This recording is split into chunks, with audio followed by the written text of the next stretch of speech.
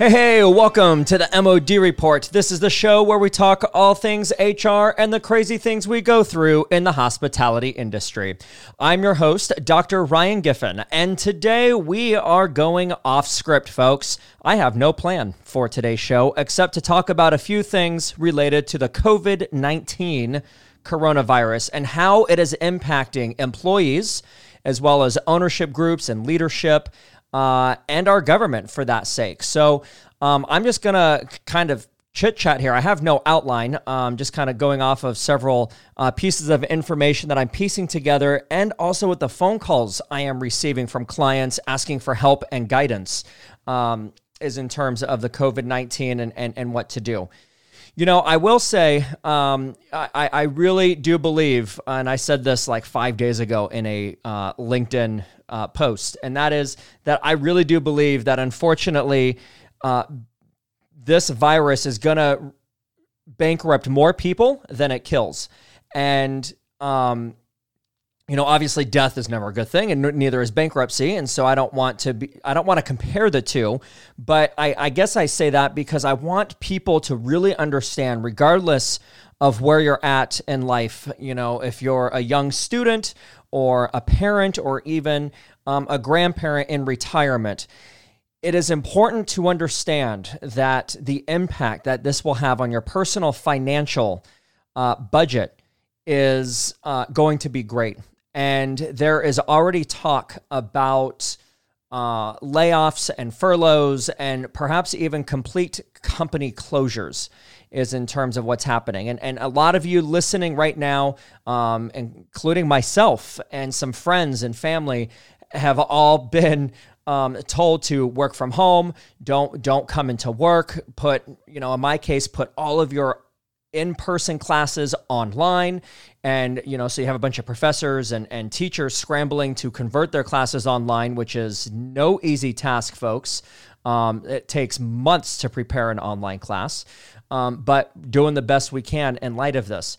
Never in my experience, and probably in the experience of the older generation, have we experienced something like this, where we have politicians and government and officials basically shutting everything down, it seems. And as of now, in California, the California governor, Gavin Newsom, as well as two major cities in the Los Angeles County area, Eric Garcetti in the city of Los Angeles and Robert Garcia for the city of Long Beach, are following suit and the advice based off of what Governor Newsom is recommending, and how that impacts the hospitality industry is as follows.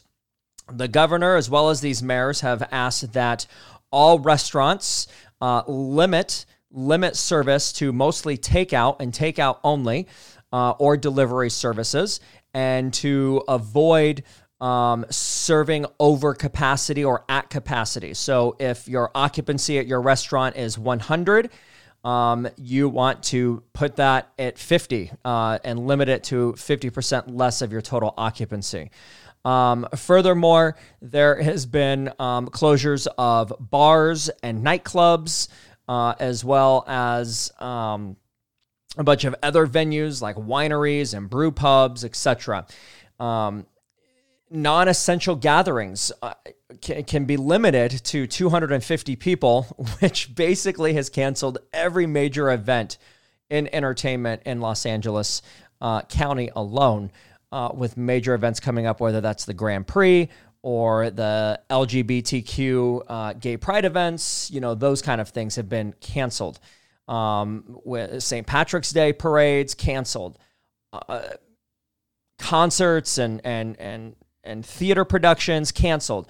All these things have a trickling effect, not just on employees and budgets, but also on the local economy.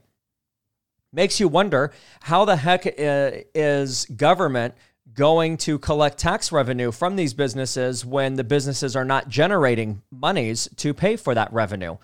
When your hotel bed occupancy is at 13%, and the government takes that 13% tax to reinvest it in infrastructure and personnel, etc., those monies aren't there when hotel occupancy is dropping to single-digit numbers. There's a major hotel just in Orange County that I heard is at 3% occupancy, folks. 3%. That's worse occupancy levels than I dealt with during 9/11 when I was a front desk agent, when we were hitting about 10 to 15% occupancy on average. The latest STAR report that I received today is for numbers reporting during the first week of March. So it is still premature to really report out on that. But I will tell you that based off of that data in the first week of March, hotel occupancies are definitely slipping compared to last year. Again, just in Los Angeles and Long Beach alone, this time last year in the first week of March, occupancy was at 81.5%. Today we're at 74.7%. And there are other major metropolitan cities. I'm looking at Washington, Seattle, Washington. Occupancy has dropped, 19% over last year. Oh my goodness. 19% over last year. That's insane. I was supposed to go to Vegas this weekend just to kind of get away from some things and just have a good time, and that was canceled. MGM Resorts and Wynn Resorts have announced that all of their properties will be closing effective on Tuesday, March 17th, and all reservations have been canceled up through early April, and they'll be reevaluating that. It's funny that when I'm in Vegas, I look at these casinos and it's a 24/7 operation, and there's locks on the front doors. And I used to ask myself, what the heck are those locks for? Why would you ever have to lock up a casino in Las Vegas? Well, now I know. Now I just answered my own question. It's times like these that they are going to shut their doors. And so the strip of Las Vegas is empty. Pretty crazy. Was supposed to go to New Orleans the following week, and that's not happening as I ring in my 40th birthday. Was going to go down to Bourbon Street with some friends and have a good time. But Bourbon shut down last night on March 15th. They are closed, so we're not doing that as well. So not only are hotels losing revenue and cruise liners are no longer sailing for the next several months, but now airlines requesting billions of dollars in a bailout from the government. I just don't know how this is sustainable, folks. I really don't. And I don't understand how the unemployment fund is really going to be able to handle this kind of pressure when layoffs have already begun. I just don't see it. And when we're asking for these bars and restaurants and entertainment venues to close down, I don't see where the money is going to come from for such unemployment claims. The unemployment fund is funded by businesses through taxes and through a payroll employment tax. But if you have nobody on your payroll, in order to pay that tax, there's not enough money in the reserves to take care of it. And this isn't to scare you. This is just to prepare you. And by preparation, I mean you need to start looking at areas like I know we have in our own budget that we can start cutting and start limiting and start saving money for the important necessities that we are going to need. And the first thing to go is discretionary spending, and that includes travel. Travel in hospitality is the number one thing that gets slashed in discretionary budgets. And so with that, whether it's your personal budget or you are a hotelier or business, those are the things you need to look at. Let me talk a little bit about, outside of the hospitality industry. Let me talk a little bit about what's happening in Washington, D.C. and how it impacts the United States as a whole. You may be familiar with the Family Medical Leave Act, in other words, known as FMLA. FMLA generally applies to employers of 50 or more and is used for multiple reasons for medical leave, whether that's to take care of your own medical condition or that of a relative or for adoption. Well, interestingly, this has in the House of Representatives, there is bipartisan approval, and President Donald Trump has even said that he would support this bill.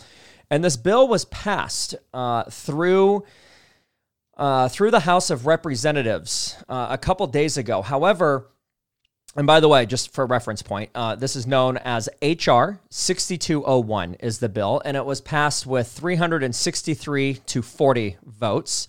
And it was supposed to be presented to the Senate today at noon on March 15th. However, that has been paused and is being held up in the House of Representatives by a congressman before it makes its way to the Senate.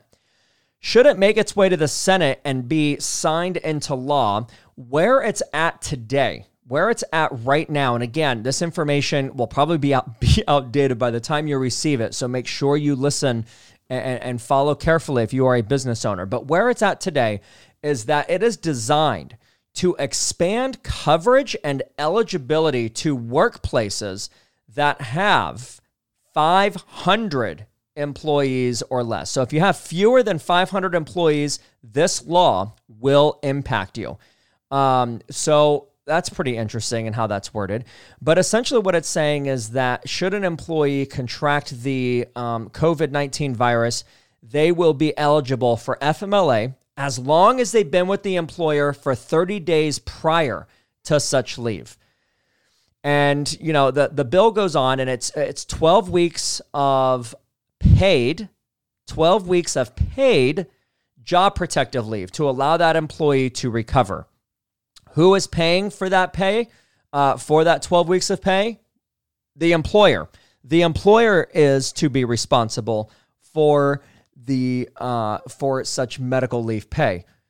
I don't know how the majority of employers is going to be able to afford that, to be quite honest with you, but we'll see. We'll see and that's probably why the bill has stalled right now and is being held up in the House before it goes to the Senate.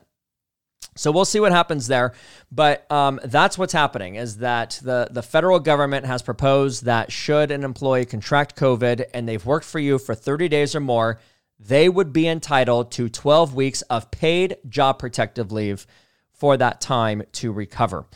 Also, it would apply to the care of a relative, a care of a child, etc. So that's interesting.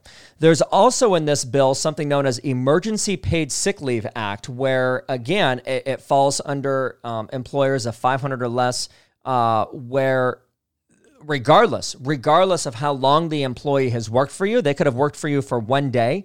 Should they need to take paid sick leave, or should they need to take sick leave? Should they need to take sick leave as a result of the coronavirus, you will be required to pay 80 hours of paid sick leave at the employee's regular rate, or 2/3 of that.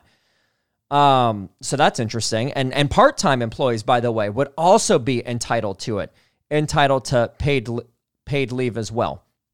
So this is an expansion of the Family Medical Leave Act. It's really called the Emergency Family and Medical Leave Expansion Act is what's being proposed. So right now, the bill goes on and it says that, $1 billion in 2020 will be given to states as in terms of an emergency grant to help cover unemployment insurance benefits. But again, $1 billion across 50 states is barely scratching the surface, in my opinion. But, it's a start, I guess. So that's being proposed, as well as tax credits for employers to pay for the Paid Sick and Family Medical Leave Act. Now, I'm not a CPA or an accountant for that matter, but I will tell you just from reading the proposed bill, all I know is that employers could be entitled to a refundable tax credit that's equal to 100% of the leave wages for that employee. But it's capped out. It's capped out at $511 per day, which for some employees, believe it or not, that barely scratches the surface as well. And once again, I'm not sure how the government is going to be able to afford that if there's no other tax revenues coming in due to such layoffs. So I'm not sure how that works, except I guess keep building upon the national debt, I guess. But even then, we would need to get a loan from another country. So not sure where that stimulus is coming from. but that is where it's at as of, well, now 4 p.m. Pacific Standard Time on March 16th. So, folks, I'm not sure if this has helped you or not, but at the end of the day, let me tell you this. We've gone through this before, maybe not at this level where we're shutting things down, at such a great level, where we've been so connected to the world economy and shutting businesses down to help prevent the spread of some kind of virus. I not in my lifetime. However, I will say that the hospitality industry has, especially the cruise liners, are notorious for going through these crises and overcoming them. And, Marriott, when I was working for Marriott International back during September 11, 2001, during that year when occupancy has dropped significantly, or even during the housing crash, during the recession, employers made cuts. People were laid off, and people lost their jobs, and it was tough. It was extremely tough. But somehow, some way, the industry bounced back. It bounced back, and it became stronger, I think, because of it. So I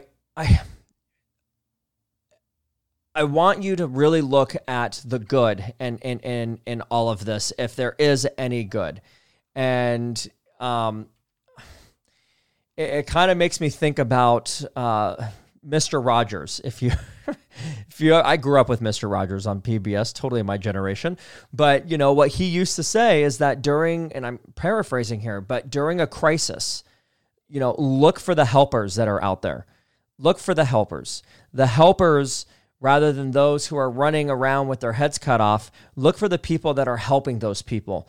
Is there something that you can do that can make a positive impact on someone who's less fortunate? Is there an elderly person who can't go to the grocery store that you might be able to go pick up some food for and have it delivered to her?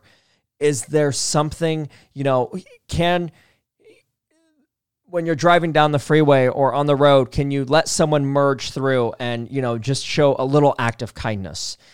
So I don't know. Sometimes the crises bring the best out of people, and it really is sad in a sense. Like during 9/11, I remember how much patriotism there was when that happened. You had people standing outside, bonding together and waving the American flag and holding each other and crying together and weeping and building each other up. And it takes a tragedy and a crisis to really understand who we are as a society and humanity. And, it's out there, and you see people helping one another. So look for the good. Get away from your phones and the constant pinging and the notifications and the Twitter and the constant flood of information, and take a step back and realize really what's important. And at the end of the day, you are important. And find some gratification in knowing that you're alive and that you're healthy and that your family is healthy and that your cat and your dog is happy to have you as an owner. And just kind of take a deep breath and realize this is not the end of the world. This is not the end of the world. The Cuban Missile Crisis and the threat of nuclear weapons and World War I and II and the rise of what was happening in the world at those times. I was a young kid way back when, but there were other tragedies. There were other tragedies that Americans faced that we overcame as a country. And just now, it just might be a time to unite and to make a few sacrifices that, yes, it's true. Your life is going to be disrupted a little bit. My Starbucks down the street wasn't open today. But you know what? That's okay. We'll just readjust and we'll figure it out. But it is not the end of the world. So with that, take care of one another, right? Find the good, or find the helpers. Look for the helpers, as Mr. Rogers would say.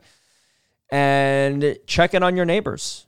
And use this time to self-reflect and be grateful for your life and for your family and who you are and what you have.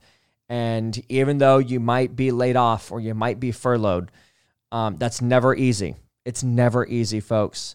And, you have to look at that and really ask yourself, what can you do to really find gratitude in your life outside of a tragedy or outside of a financial crisis?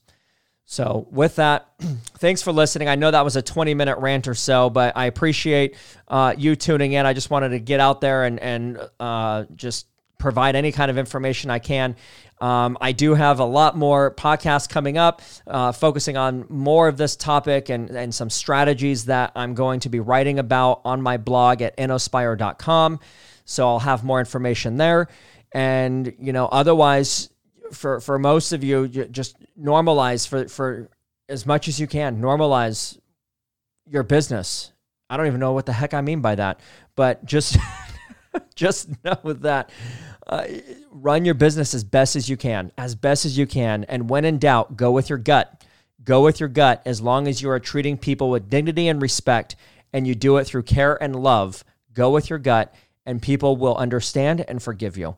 So again, thanks for listening. I'm Dr. Giffen, and we'll see you next time.